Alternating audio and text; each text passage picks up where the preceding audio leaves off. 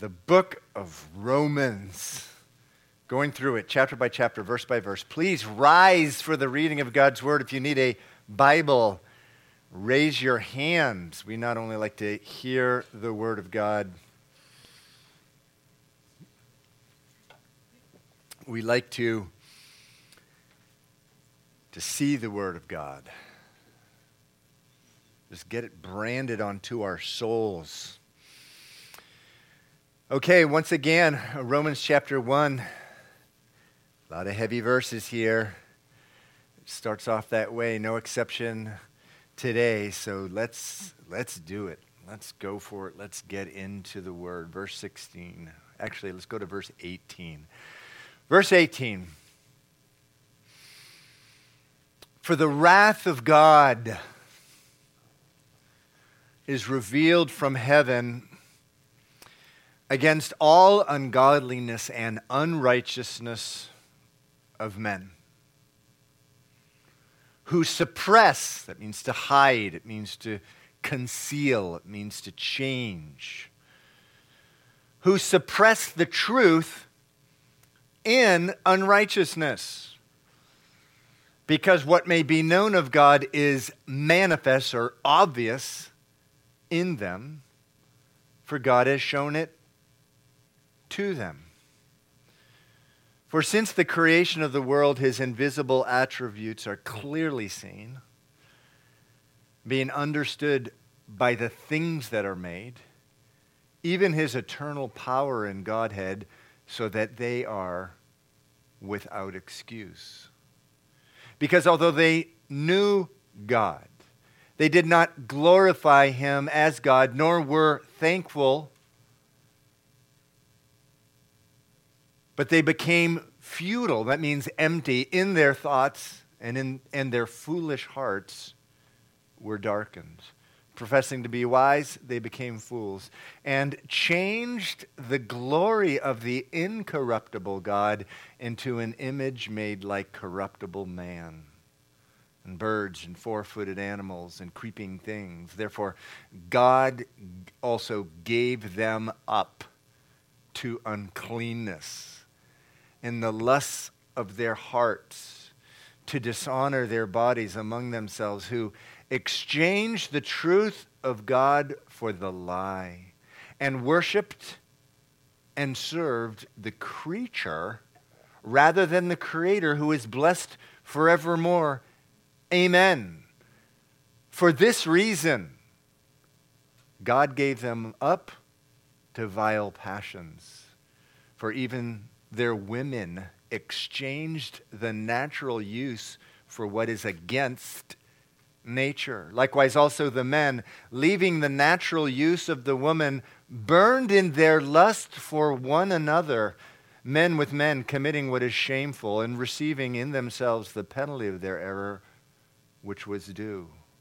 And even as they did not like to retain God in their knowledge, God gave them over to a debased mind to do those things which are not fitting. Let's pray. Father,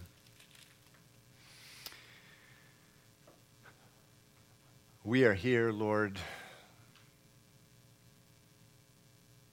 because we want to change. We don't want to leave the same. We're here because we don't want to remain in the dark. So here we are. Your word is the light. We want to come into the light. And Lord, your light, Lord, it exposes, your word says, that which is dark. The dark scatters, but it also, Lord, exposes just hard truth. Oh, Lord, is there hard truth before us today?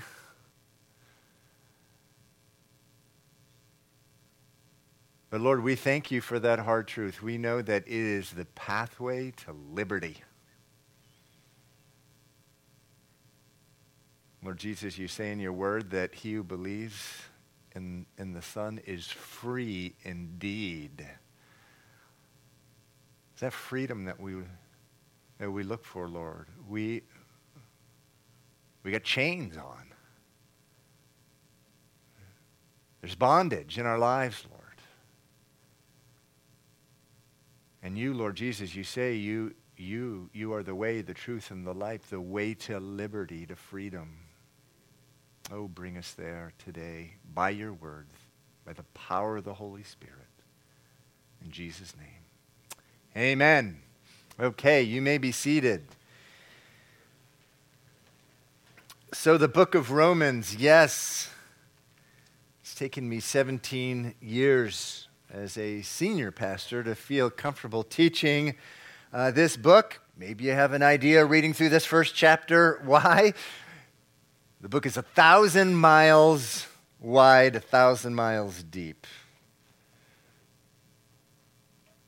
It is the Apostle Paul's presentation of the entire theology of Christianity, meaning everything about Christianity from A to Z. It's here in this letter. Now, much of this first chapter is dedicated to how it is that man got into so much trouble with God. And really describing it as trouble with God is actually a spectacular understatement, because man's choices, our choices, have landed him, her, us, in a place where, but for the grace of God, we face everlasting judgment of God, the everlasting wrath of God. Remember, in the past few weeks, we've been talking about that word wrath, used there at the beginning of our verse where we start in verse 18. Think of the word anger and judgment combined.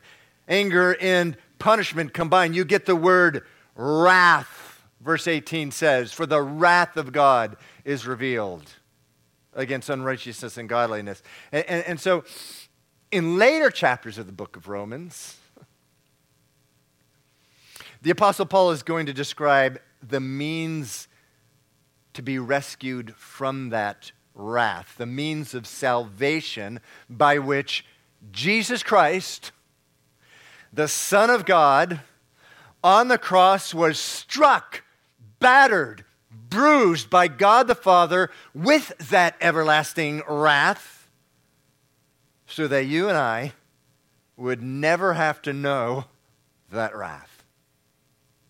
So that you and I need only ever know the everlasting joy and love of God. And that's later on in Romans. But right now, Romans chapter 1, the wrath of God. Why God? Why, Lord? Do you respond in wrath? What is your wrath directed at, Lord? He gives us the answer in verse 18. It says, for the wrath of God is revealed from heaven against all ungodliness and unrighteousness, who suppress the truth in unrighteousness, or in their unrighteousness. Now, we went through this verse in great detail a couple weeks ago. What is this unrighteousness that verse 18 is talking about that's triggering the wrath of God? It says that verse 18, the wrath of God is being revealed against ungodliness, unrighteousness. What is this unrighteousness? Well, we went through that. It's that list that starts in verse 29. It's speaking of mankind. It's also speaking of you. It's speaking of me. It's speaking about the human heart being filled with all unrighteousness. And after that word, in verse 29, you can put such as, and the rest of the book, the rest of the verse there are examples of unrighteousness. Sexual immorality, verse 29 says, wickedness, covetousness, maliciousness, full of envy, murder, strife, deceit, evil-mindedness. They are whisperers, backbiters, haters of God, violent, proud, boasters, inventors of evil things, disobedient to parent, undiscerning, untrustworthy, unloving, unforgiving, unmerciful. That's what unrighteousness is. That's what verse 18 says the wrath of God is being revealed against. Now, as we discussed a few weeks ago, those things, that long list of ugly things, every one of which is in every human heart, the Bible says, Jesus says out of the heart proceeds all those things. As we discussed a couple of weeks ago, that's just the surface, right? Those are just symptoms of deeper problems, right? There's a deeper problem. And verse 18 answers what it is. What is it? Come on, shout it out. What is it? Okay, what? What's that? That's right. Suppressing the truth. Suppressing the truth. It says in verse 18, for the wrath of God is revealed against all ungodliness and unrighteousness of men who suppress the truth. Meaning that's the cause of the problem. That long list in verses 29, 30, and 31, all those result from suppressing the truth, hiding the truth, changing the truth, concealing it, twisting it, and exchanging the truth for something that is a lie, something that's not true. So important for understanding this chapter that the root of our problem, your problem, my problem, the problem for mankind throughout its entire history, suppressing, exchanging the truth. 3 times we see that in this chapter. Not only verse 18 speaks of suppressing the truth. Again in verse 25 it says, who exchanged the truth of God for the lie. And then again in verse 28, and even as they did not like to retain God in their knowledge, meaning hold God in their knowledge, they let go of their knowledge. So important. That's the cause of the problem of mankind, the root cause of sin. Hiding, suppressing, concealing, changing, exchanging truth.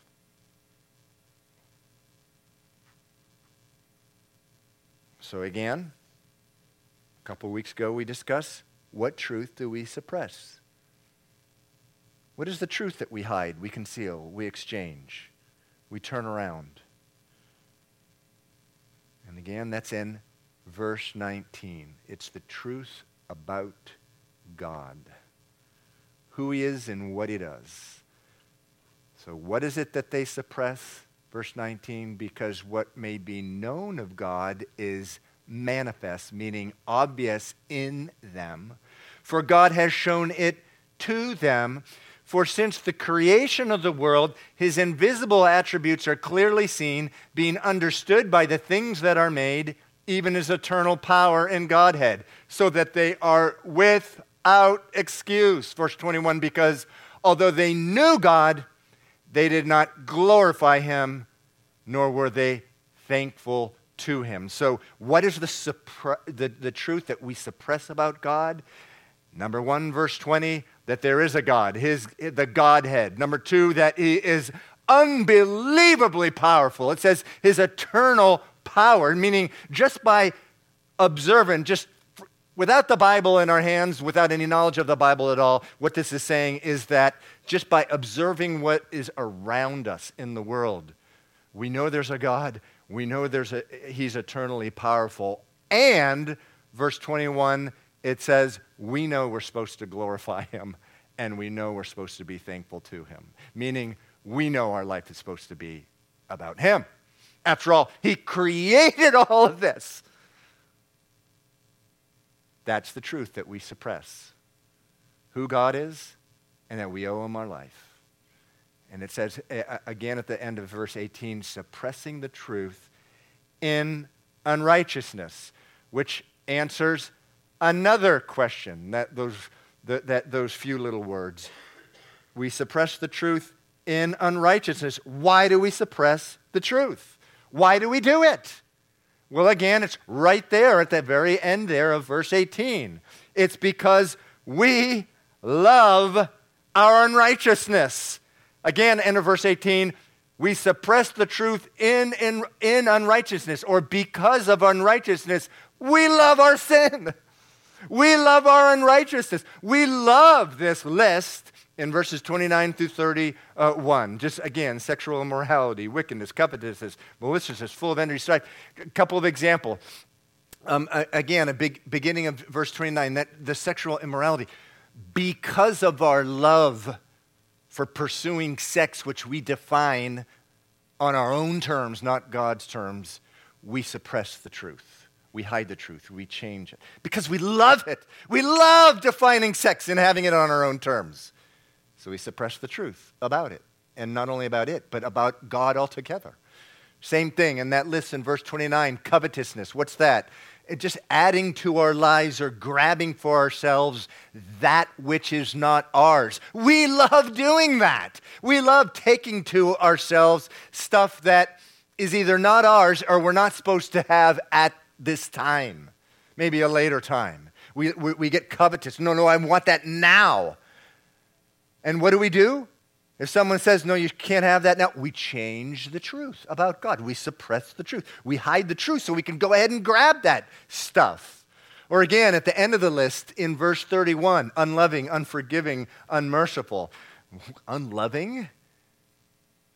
Unloving? You mean this enemy of mine? This husband who's treating me like an enemy? This wife who's treating me like an enemy? This friend who backstabbed me? This coworker who's taken all the credit? I'm supposed to love them? Well, we suppress the truth in unrighteousness and we twist it around and convince ourselves, no, that doesn't make any sense. We're not supposed to do that. We don't have to do that. And we twist the truth, we hide the truth, not only about covetousness and being loving and sexuality, but about God himself, about who he is. Okay, so there you have it. And all this we've discussed in previous weeks. And some of you are asking, why is he reviewing this again? And there's a reason for that. You know, I seek the Lord. I ask God, what do you want me to share with the church? I'm a pastor. I'm a shepherd. And I ask God, what am I supposed to share with a flock of God? And I believe he spoke to me, and he said, look, you can't move on from these verses until you bring up and discuss that issue, which is the first and foremost example in the year 2019 of how men or when men suppress the truth about God. Ultimately, their own destruction, to their own destruction.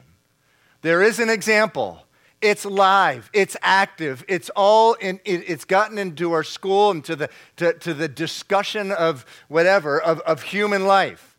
That is by far the first and foremost example today of how men suppress the truth and they change the truth and exchange it and turn it into something else that's false, that's a lie. How is man suppressing truth about God today more than any other way? Through the theory of evolution. As a pastor, I can't ignore this. I'm not allowed to. God doesn't let me get away with this. Man is using the theory of evolution to, in unprecedented ways, suppress the truth about God. Let me explain. Genesis chapter 1, verse 1 says, in the beginning, God created the heavens and the earth. And in Genesis 1 and 2, there's a description of creation. The heavens and earth created in 6 24-hour days. Not 6 epochs or 6 millennia or whatever. It's 6 24-hour days. How do we know it's 6 24-hour days? Well, Moses and the fourth commandment discussing the Sabbath, the day of rest, says this. Exodus chapter 20, he says, in 6 days the Lord made the heavens and the earth, the sea and all that is in them, and he rested the seventh day. God created the world, the heavens and the earth, in 6 24-hour days. Now, the theory of evolution takes great exception to that, and here is a definition of the theory of evolution. Evolution, the theory that all of life evolved over billions of years through natural processes from bacteria-like microorganisms to complex organisms such as human beings. It's the theory of evolution in a nutshell right there. In other words, all of life that you see today, plant life, animal life, has the same ancestor. So according to Encyclopedia Britannica, the most recent advocates of the theory of evolution believe that humans and other mammals descended from shrew-like creatures that lived more than 150 million years ago. Here's a picture of a shrew. So it's 150 million years ago. Before that time, all mammals, but as well as birds, reptiles, amphibians, and fish, descend from aquatic worms that lived 600 million years ago. There you are. Theory of evolution. Every person in this room is related to this aquatic worm. Before that, all plants and animals descended from bacteria-like microorganisms that originated more than 3 billion years ago. Everybody in this room descended from that. And listen, before even that, evolutionists believed that somehow living organisms originated from non-living chemicals. So, evolution from those bacteria-like microorganisms to a human being allegedly occurred through a long series of mutations, meaning changes in DNA. The mutations allegedly improved that living organism's chance of survival. So DNA is the carrier of the genetic code, meaning the code which makes you, you. That's what DNA is. So using a very crude example, theory of evolution, at some point, for example, in the human's evolutionary chain, our ancestor may have only, or the creature that preceded us, only had one eye. But through a mutation in the DNA, 2 eyes came about, which improved our ancestors' chance of survival. And so from then on, it was 2 eyes. That's just one of the millions upon millions of mutations like that, which occurred over billions of years, in which life went from this to this. Now, I put up a man and a woman because men and women are made with enormous, unfathomably complicated differences.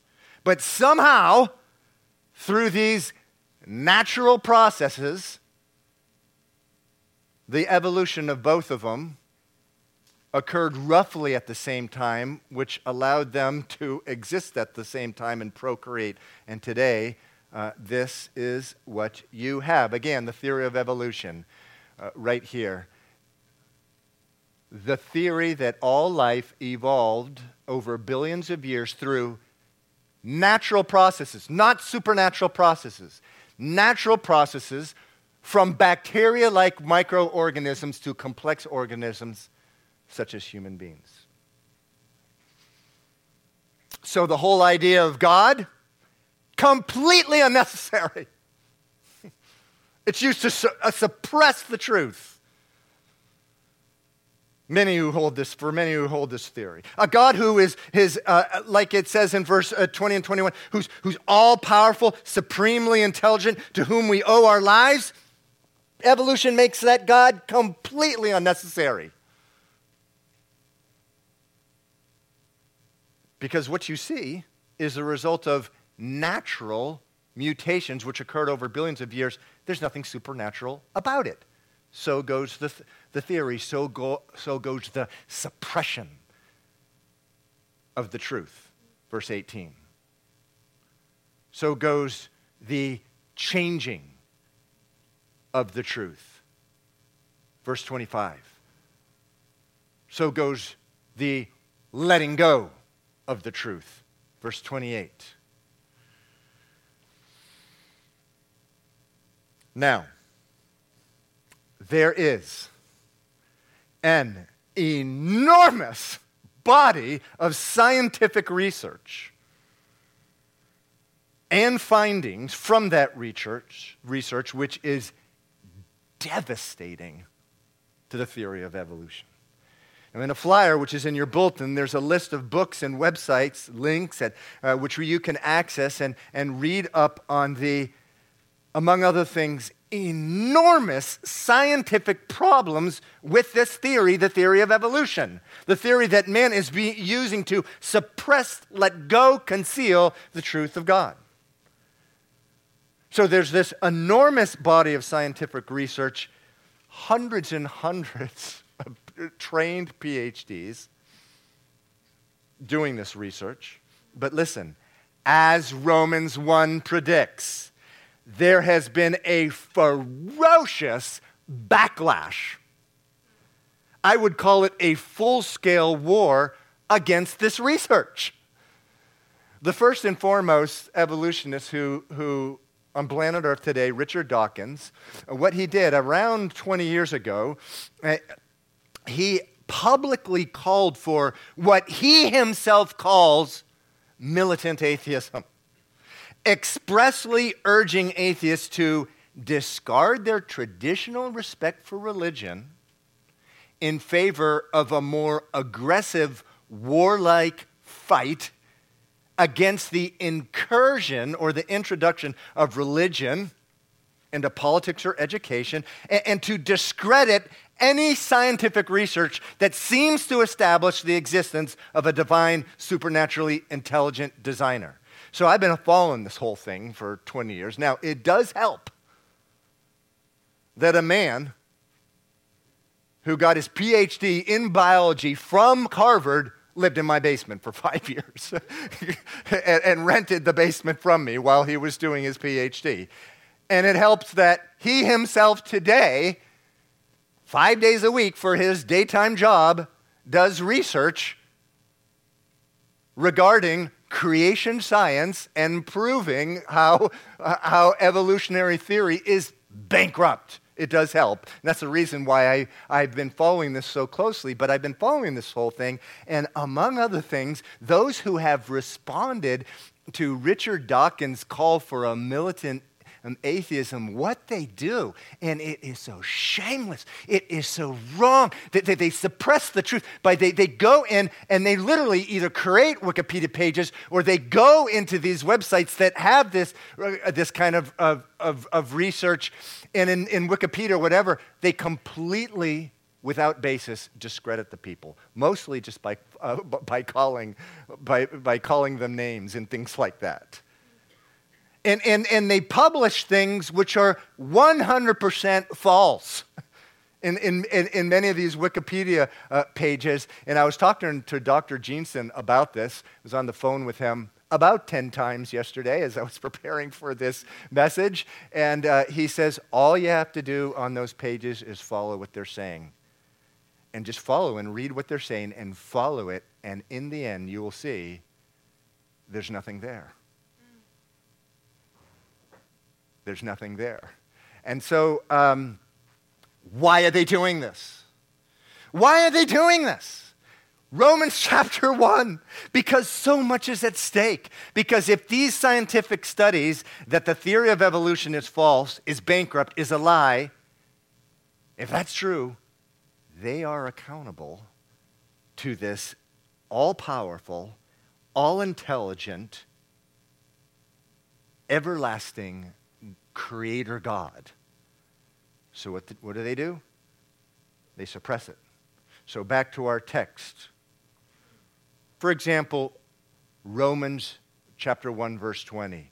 Oh my, do they take issue with a verse like this, which says, "For since the creation of the world, his invisible attributes are clearly seen, being understood by the things that are made, even his eternal power and Godhead." So they would look at that and go, nonsense.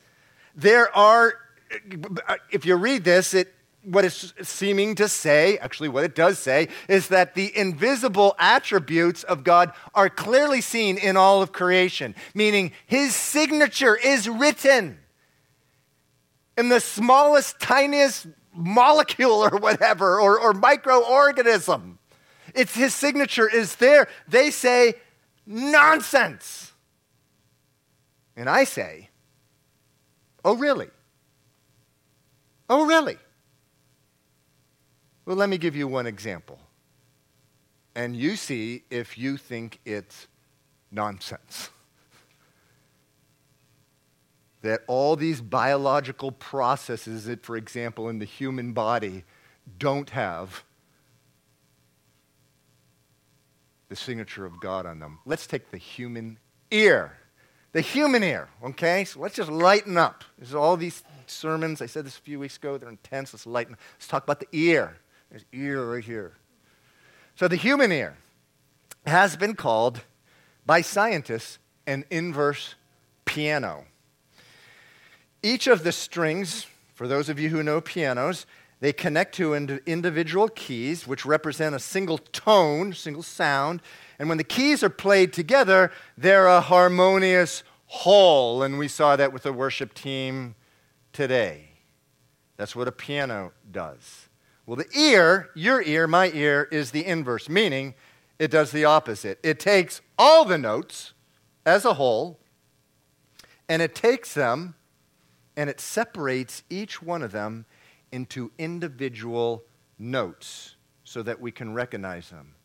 The difference between a piano and our ear is a piano has 88 keys, and the human ear has 16,000 keys. Sometimes referred to as hair shells, these keys, these piano keys. They correspond to each of these hair cells corresponds to a specific tone, a specific frequency. So here you have a piano inside your ear. This is it, folks. Here are these pianos. This is a piano. And it's inside of each one of your ears. And each of these things is like these things sticking up. It's like a key. There's 16,000 of them. So there's a sound in the air.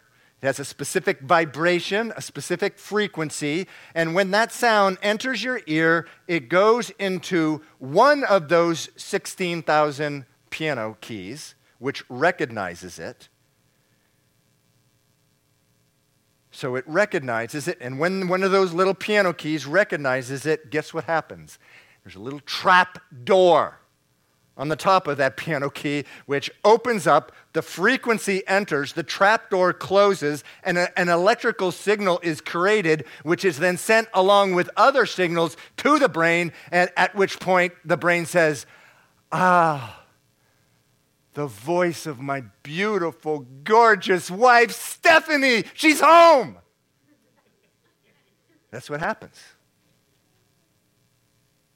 Now keep in mind, this is so important, according to those who have bought into evolutionary theory, every single one of these 16,000 piano keys independently evolved over time. I just read an article on this. There is no evolutionary explanation for this. In fact, according to this article, no one has ever tried to explain it, and they probably never will, but they probably hope that you don't notice it, because it can't be explained, except by verse 20, a supernatural, extraordinary, infinitely extraordinary, intelligent designer. Now, I'm not done, by the way, with the ear. You guys still want to talk about ears with me? Anyone? Just raise your hand, yeah? We haven't even got to even what I think is the more amazing part. What is even more stunning whew, is that when a sound, a vibration, a frequency enters your ear, there is a design inside the hairs as well as little tiny bones in the ear which can amplify, meaning turn up that frequency up to 4,000 times. It turns up the volume up to 4,000 times. And why does it do that? Because the ear is filled with fluid, which for other reasons is needed for hearing. You ever tried to yell at someone who's inside of a pool? Hey, get out of there. Get out of here. You have to go to your appointment. And the person's looking up at you. You know. Well, the same thing is happening. Actually, if you could yell 1,000 times louder, they could hear you. And so this happens in the ear amazingly. When the frequency goes in, there's an amplification process up to 4,000 times so that you can understand the tones and the sounds that you're listening to. No one, by the way, has been able to establish how that amplification to that level even happens. There's some theories, but nothing but talk and speculation. So with that, I'm going to quote my friend Isaac Newton, who discovered the law of gravity. Isaac Newton says, "He who thinks half-heartedly will not believe in God. But he who really thinks has to believe in God." Oh, man, I love my old friend Isaac. Verse 20 could be that Isaac Newton was just referring, obviously he knew science as well as anybody at the time, and we're still reading about his discoveries today. But verse 20 again says, "Since the creation of the world, his," meaning God's, "invisible attributes are clearly seen, being understood by the things that are made, even his eternal power and Godhead," meaning you cannot look deeply and honestly into creation and deny the existence of God. You can look at it half-heartedly. You can suppress the truth. You can change it. You can ignore it. But you cannot deeply and honestly look into these things and deny the existence of God. The human body is a stunning display of design that could only have been put together by an all-powerful, all-knowing, indescribably intelligent and loving God. So David says in Psalm 139, he says this, speaking to the Lord, he says, "For you formed my inward parts, you knitted me together in my mother's womb. I praise you, for I am fearfully and wonderfully made." Psalm 139, 13 and 14. Verse 15, same psalm says, "You watched me as I was being formed in utter seclusion, as I was woven together in the dark of the womb." So now, what about man and woman and God's design for man and woman? Genesis 1:27 says this, "God created man in his own image. In the image of God he created him, male and female. He created them." And then in Genesis 2, verse 24, it says, "Therefore a man shall leave his father and mother and be joined to his wife, and they shall become one flesh." Meaning, men, you were designed by God to be men. Women, you were designed by God to be women. With the same kind of stunning, beautiful, almost infinitely intricate detail that he used to create the human ear, only some would argue much, much more. He designed, ladies, you to be women. He designed you, men, to be men.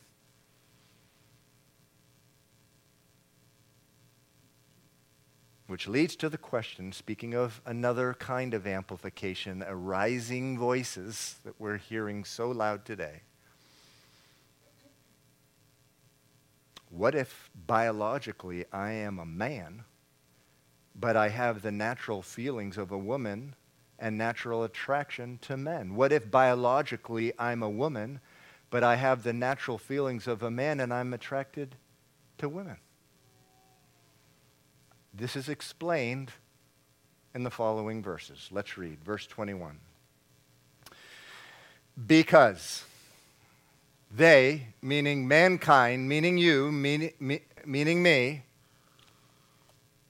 they did not glorify him as God, nor were thankful, but became futile, meaning empty, in their thoughts, and their foolish hearts were darkened.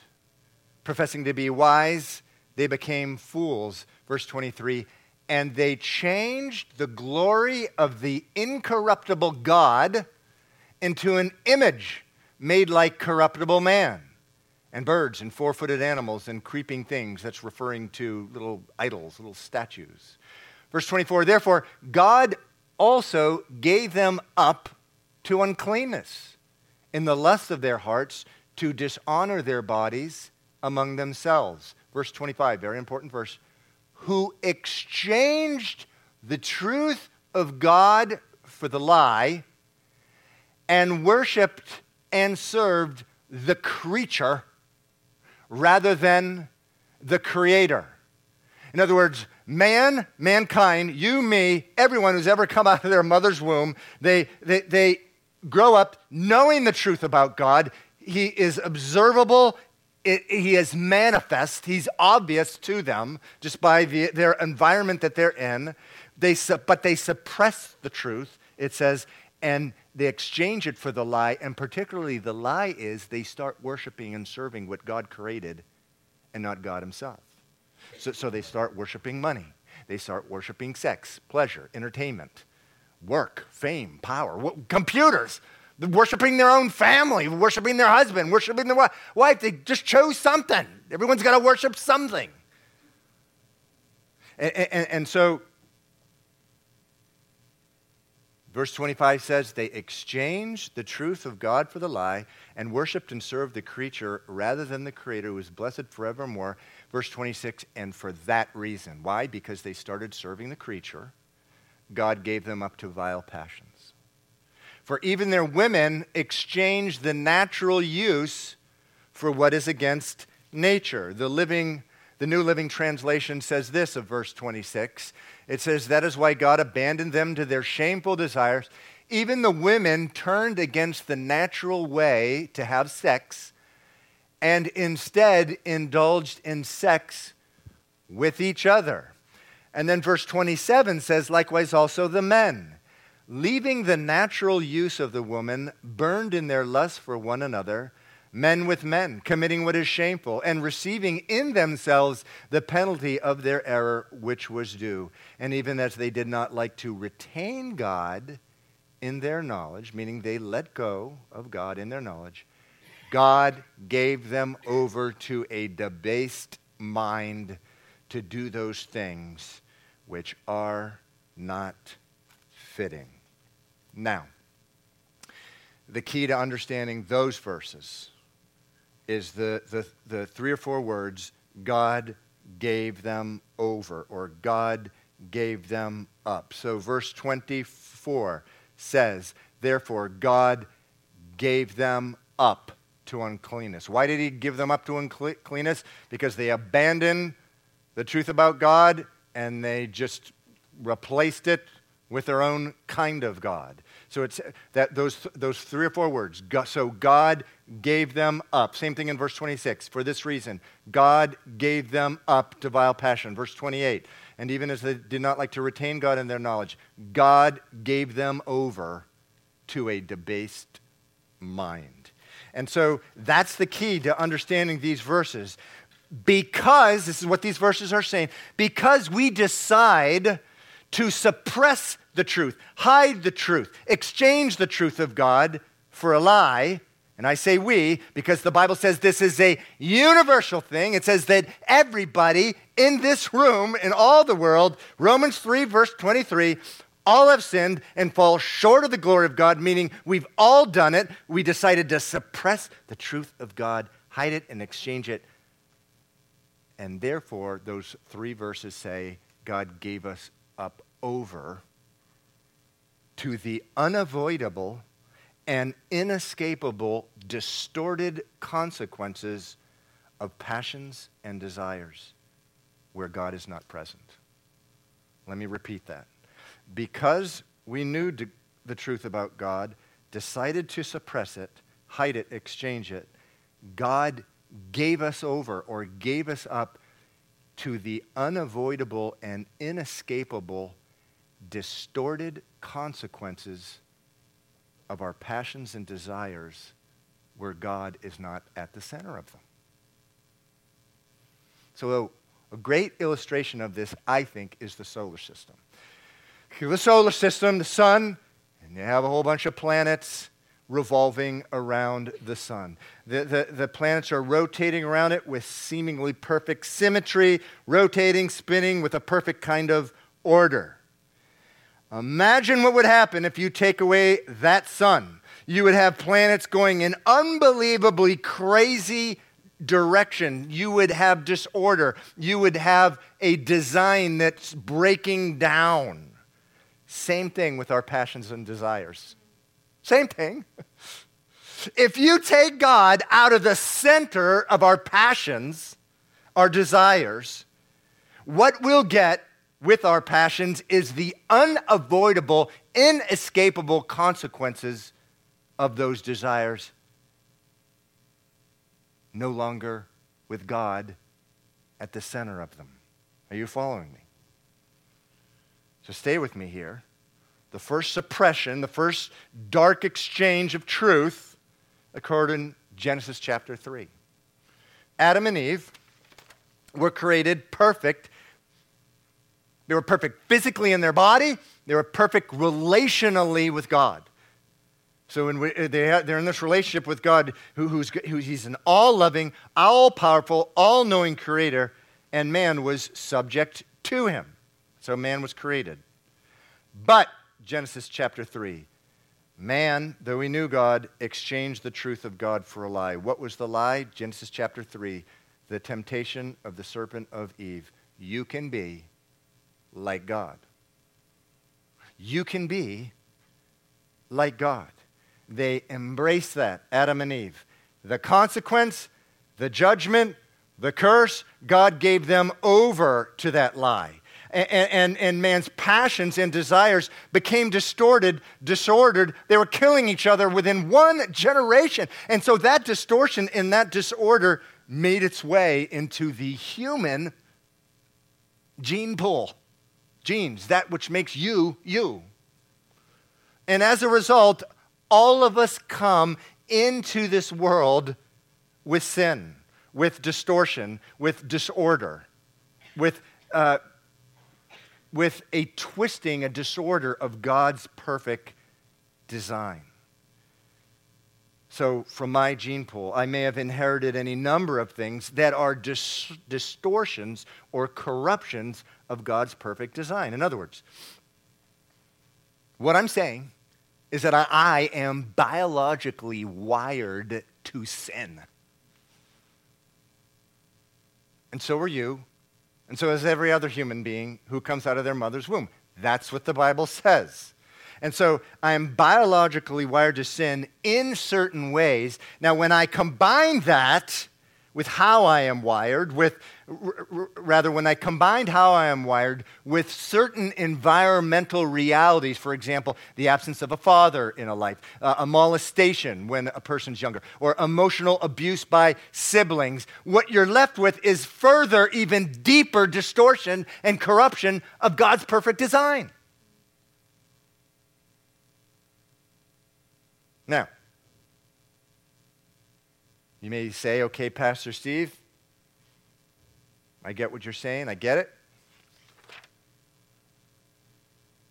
You're thinking, I have same-sex attractions. which is a distortion of God's perfect, beautiful, glorious order for my life. Or I am married to someone of the opposite sex, but I continue to have strong physical attractions to others of the opposite sex who I'm not married to. Or I get angry with people all day. Or I am so easily discouraged because of my emotional makeup. Or I have such a low view of myself, the only way I can cope day to day is to use drugs or alcohol. Or I am so compulsive, I can't help but work 70 hours every week. What do I do? Let me first tell you what you really, really, really don't want to do. You don't want to do what we're told over and over again in Romans chapter 1 not to do. You don't want to suppress the truth about God, hide the truth, change the truth, and exchange it for a lie. You don't want to do that. And now if you do want to do that, you have a lot of voices out there who will agree with you. Tens of thousands of voices will get around you and say, no, it's okay. It's okay to proceed the way you are with these natural desires. They're natural. They're okay. Just go for it. 10,000 voices will support you doing that. But there's one voice telling you not to do that. And that's the Word of God. It is the Word of God. In the Bible, in the book of Judges, a time of incredible upheaval and disorder, sexually, religiously, physically. It was a time of incredibly gruesome violence. There's an explanation of why it was all happening. Judges 21, verse 25. In those days, everyone did what was right in his own eyes. Jeremiah, same thing. The time of Jeremiah, same thing. A mess, sexually, religiously, physically, in every kind of way. In Jeremiah, it says this, each one follows the dictates of his own evil heart so that no one listens to me. Listen, Calvary Chapel in the city. Don't exchange the truth of God about your sexuality or anything else, even though 10,000 voices are telling you to do so. Don't do it. So what do? Well, first, go back to Romans chapter 1, verses 16 and 17. This is where you start. First and foremost, verse 16, for I am not ashamed of the gospel of Christ, for it is the power of God to salvation for everyone who believes, for the Jew first, also for the Greek, for in it the righteousness of God, meaning the righteousness of Christ, is revealed and offered to us from faith to faith, as it is written, the just shall live by faith. So, listen, first things first. What do I do with all these desires that I have? What do I do? First thing first, you need to have faith in the Word of God, which says, the good news, the gospel, that Jesus Christ, the Son of God, on the cross was struck, battered, bruised by God the Father with everlasting wrath, so that you would never have to know that wrath, so that you need only ever know the everlasting joy and the everlasting love, the everlasting order of God. First things first. That's what you do first. Believe that word, trust in that word, and the Bible says you will be saved. Not only from the penalty of sin, but the power of sin. The jailer in Acts chapter 16, the Philippian jailer, it says he called for the lights. There had just been an earthquake.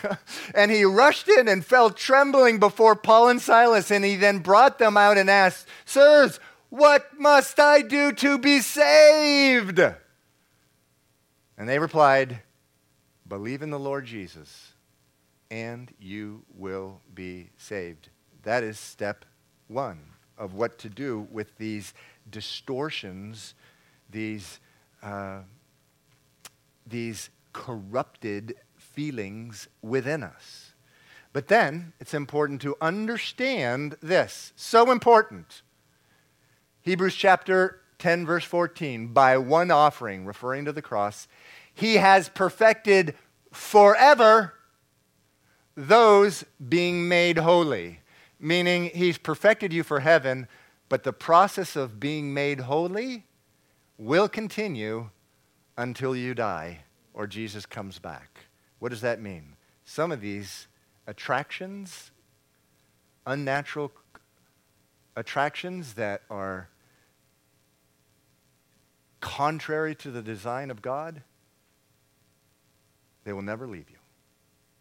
In some cases, they may never leave you. Again, by one offering, he has perfected forever those being made holy. And so, whatever it is, the sexual attractions, the temptation to anger, the temptation to just be so discouraged you want to maybe even take your own life, the temptation, the obsessive compulsive temptation just to work 80 hours a week, you're going to be struggling with those to at least some degree, more than likely, for the rest of your life, because we are being made holy. The Bible says it is a process. It's a lifelong process by which you die to yourselves by the power of the Holy Spirit, who the Bible says that you receive when you believe. So, Romans chapter 7 describes it like this. He says, Paul says in verse 22, I delight in the law of God according to the inward man, but I see another law in my members warring against the law of my mind and bringing me into captivity to the law of sin. Meaning there's a war inside of us. And to some degree, that war is going to continue on for the rest of your life and my life. But meanwhile, day to day, this is what we are called to do by the power of the Holy Spirit. Romans chapter 6 says this: when one of these temptations, when one of these feelings, when one of these corruptions is tempting us or pushing us to behave in a way contrary to the perfect design of God, Romans 6 verse 12 and 13 say this: you also reckon yourselves to be dead indeed to sin, but alive to God in Christ Jesus our Lord. Therefore, do not let sin reign in your mortal body, that you should obey its lusts. Meaning you don't obey the thing. You're going to fail. You're going to fail. The Bible says we stumble and fail many times, but you never submit to it. You never allow it to just stick around and be comfortable with that. Next verse, verse 15 in Romans 6 says this. It says, is this the next verse? Okay, yes. And verse 14, and do not present your members as instruments of unrighteousness to sin, but present yourselves to God as being alive from the dead, and your members as instruments of unrighteousness to God. My life verse is 2 Corinthians 4:11, describing this struggle, which is a daily struggle. Because listen, I got some serious disorder going on. You can just ask my family. I got some serious disorder going on. But here's a wonderful verse in which takes me day to day and takes me from glory to glory. We who are alive are always being delivered to death for Jesus' sake, that the life of Jesus also may be manifest in our mortal flesh. It's important to understand, folks, in this day-to-day struggle in which we say no to the flesh and yes to God, that our deepest problem or your deepest problem is not the sin itself. The deepest problem, if you suffer from same-sex attractions, your deepest problem is not homosexuality. Or if you are heterosexual, your deepest problem is not the attraction for women who are not your wife. It's not your anger. It's not your chronic depression. It's not obsessive compulsion. Your deepest problem, remember we talked about it at the outset, it's exchanging the truth of God. It's suppressing the truth of God. It's hiding the truth of God. The problem is not supremely that you need to put to death your distorted thought life. It's rather that you need to seek and hunger for and thirst for and seek after again the glory of God. The glory of God. I repair my distortions. You repair yours supremely, not by focusing on what is ugly or inglorious in me, but by focusing on what is the beautiful and glorious nature of God.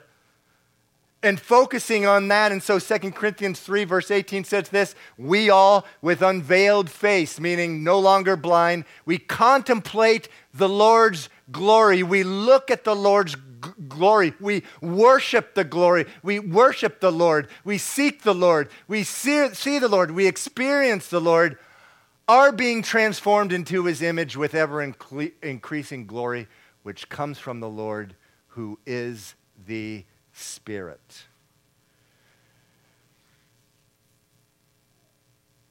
So in closing, so important to understand, so important to step away from this and understand that we're all in this together. We all came out of mama's womb with a corrupted gene pool. We all have distortions in our life of God's perfect design. We're all in this together. I ask you to stand by me in my disorder as long as it takes. I will stand by you in your disorder, your dysfunction, whatever it is, as long as it takes. If it takes 10 years, 20 years, however long. By the grace of God, I'm going to stay with you in this battle.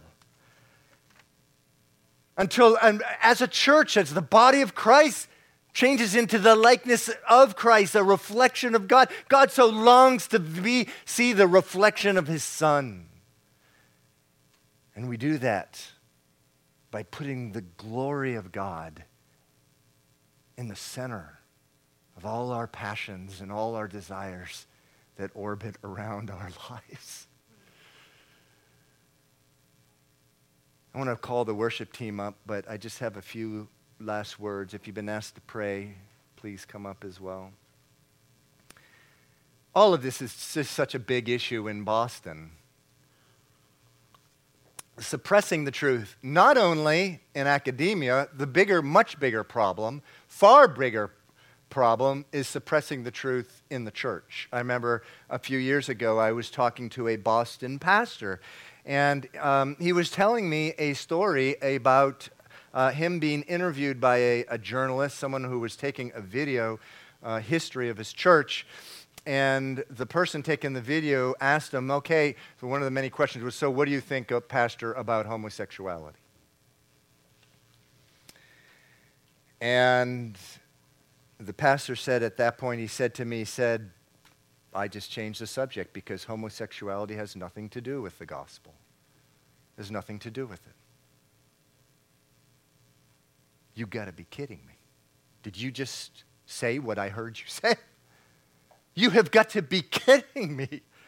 Homosexuality is listed amongst the sins which we love, which we use as an excuse to suppress the truth. Remember, that's the reason why we hide the truth, why we conceal it. Because we love our sin. Don't tell me that the issue of homosexuality has nothing to do with the gospel. Don't tell me that. We have people on the broad road that leads to hell. They need to be told, listen, something in your life is being used to where you're convincing yourself because you love that thing so much to hide the truth about God. You've got to understand that that is sin, but that Jesus Christ, he was bruised, he was battered, he was struck for that sin, for you. It has everything to do about the gospel.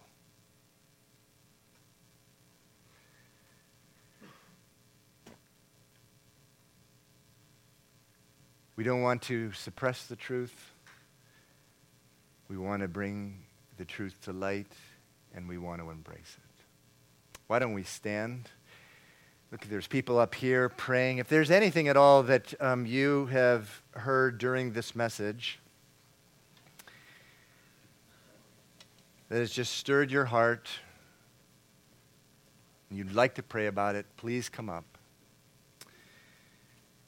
Obviously, we've talked about a lot of heavy things. The glorious thing is that we can exchange what is distorted, what is ugly, what is twisted, what is concealed, for something that is just unimaginably beautiful, for God himself, for the Son of God himself, Jesus Christ. I'm going to close in prayer, and let's worship, and if you'd like to, please come up to pray. Father, I pray in the name of Jesus, Lord, that you would just speak to us, continue speaking to us about these things. We want to be a light. We want to be a light to the world. We don't want to put a bowl, a covering over our issue, rather our light, Lord. We want to shine brightly, Lord.